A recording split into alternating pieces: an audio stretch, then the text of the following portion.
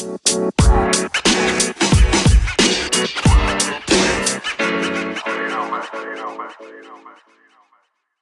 morning, afternoon, or evening, wherever you are in the world. Welcome to DBN News for 4/28/2020. This is my daily news that even plants Craven Anchor's #1 gaming news podcast. I'm Anthony, and I'll be your host today. With that being said, let's jump into the news. First is from GameSpot and written by Jeremy Winslow. Destroy All Humans remake release date revealed.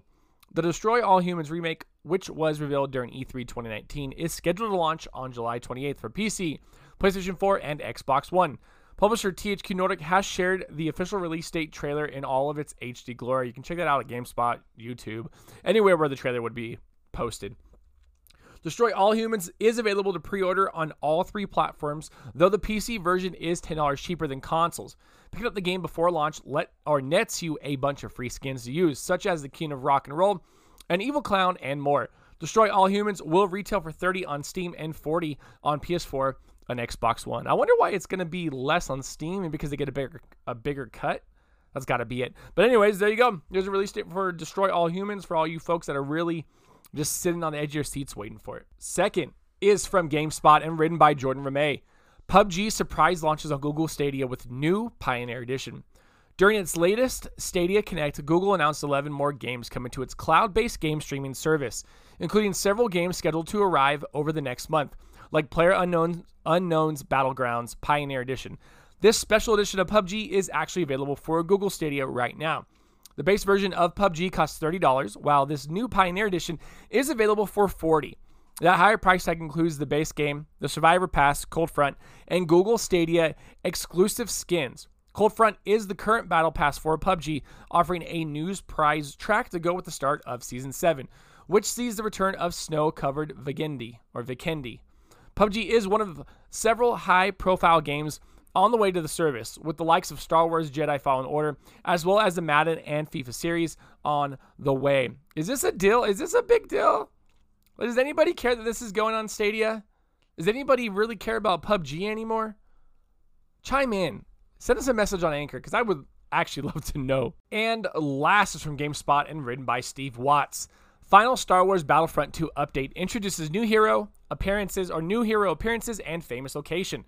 The Skywalker saga of Star Wars films has come to a close, and Star Wars Battlefront 2 is finishing up too. The latest update, which will be the final major piece of post-launch content, adds loads of cosmetic options, game mode changes, and balance tweaks. A note from creative director Dennis Brandval thanks to fans for their support. The final update, titled The Battle on Scarif, is coming on April 29th, named after the planet featured prominently in Rogue One. The update will bring supremacy and instant action to new locations: Hoth, Tatooine, Yavin 4, Death Star 2, and Scarif. Supremacy will be fought exclusively in the ground phase on Scarif and Death Star 2, while other locations will allow you to pilot starfighters. The update also adds some new cosmetic appearances for some favorite heroes. Those include ones inspired by Rise of Skywalker, like Kylo Ren with his reforged mask, Palpatine in his red robes, and Rey wielding her own personal lightsaber. Darth Maul has a new look inspired by the Star Wars Rebels TV series with his mechanical legs. Rey also gets a hooded look. Following the update, DICE is transitioning away from content updates. The game will still be supported with server maintenance, double XP events, and in-game challenges. Developing characters, worlds, and experiences set in this amazing galaxy that is Star Wars is an honor, and it has continued to be a remarkable, challenging, and ultimately rewarding journey for the entire team, Brandval said.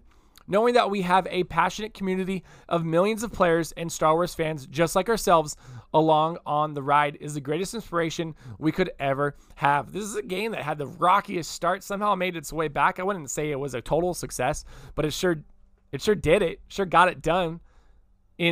When faced with adversity, I felt like it handled it really well. So if this is your jam, if you like Star Wars Battlefront and you're excited for all this stuff, this is your time. Hop on and get you some. And that is the news for today.